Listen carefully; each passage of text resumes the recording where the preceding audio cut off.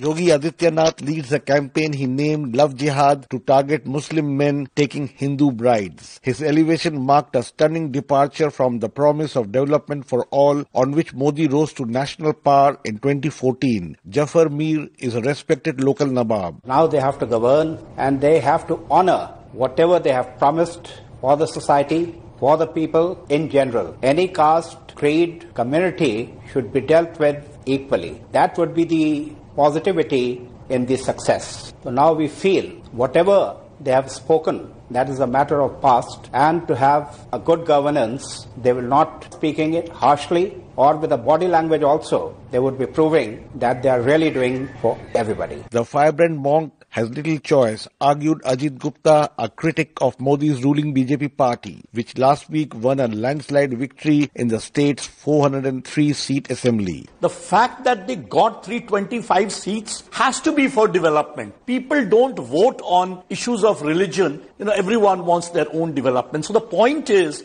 at the end, the onus of responsibility lies on the head of Yogi Adityanath to convert the Hindutva mobilizing that he did during the election now into a mandate of governance. Adityanath also hopes to construct a grand temple to Hindu god Rama on the debris of a 16th century mosque in Uttar Pradesh. Analyst Aarti Jairath predicted that could now become a reality. I think Ram Temple is very much on the agenda.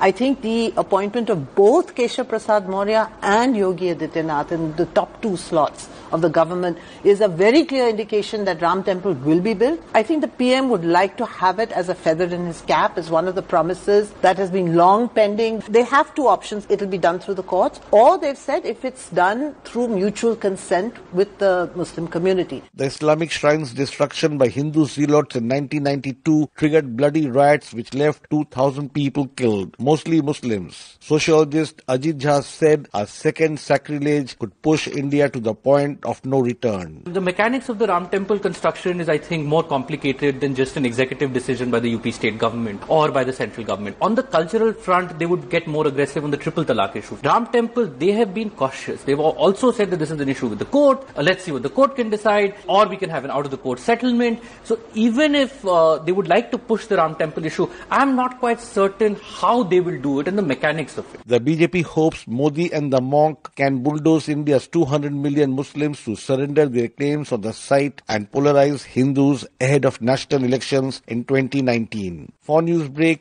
this is Rana Senn reporting from New Delhi.